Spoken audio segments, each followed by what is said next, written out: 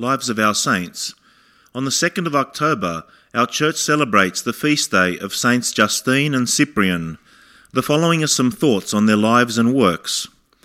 Justine was of a wealthy family of Damascus, who at an early age had denied worldly pleasures and devoted her body and soul to Christ.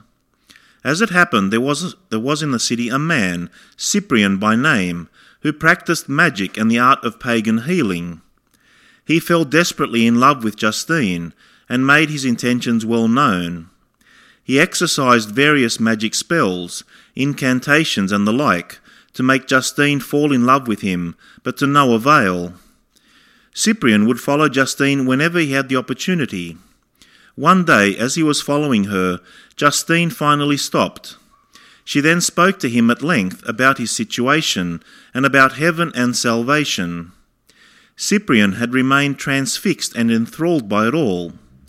Within a short time after this encounter, Cyprian threw away all his magic potions and joined a school for Christians. He was then baptized. But instead of pursuing Justine, he devoted himself to the monastic life and finally became a priest, who was consecrated afterwards bishop. Justine, in the meantime, remained faithful to her commitment and now openly spoke to various groups about Christ. Having gained high visibility, Justine was finally turned in to the Roman Count of Damascus. These were the days of the great persecution of Christians under Emperor Diocletian. The Count ordered Justine jailed and tortured. By now, Bishop Cyprian heard of Justine's predicament and went to comfort her as best as he could. Needless to say, he was also arrested, thrown in jail and tortured.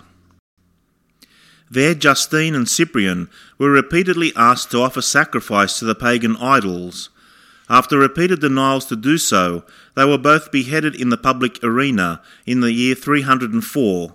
The Church honours the martyrdom of both of these saints on the 2nd of October.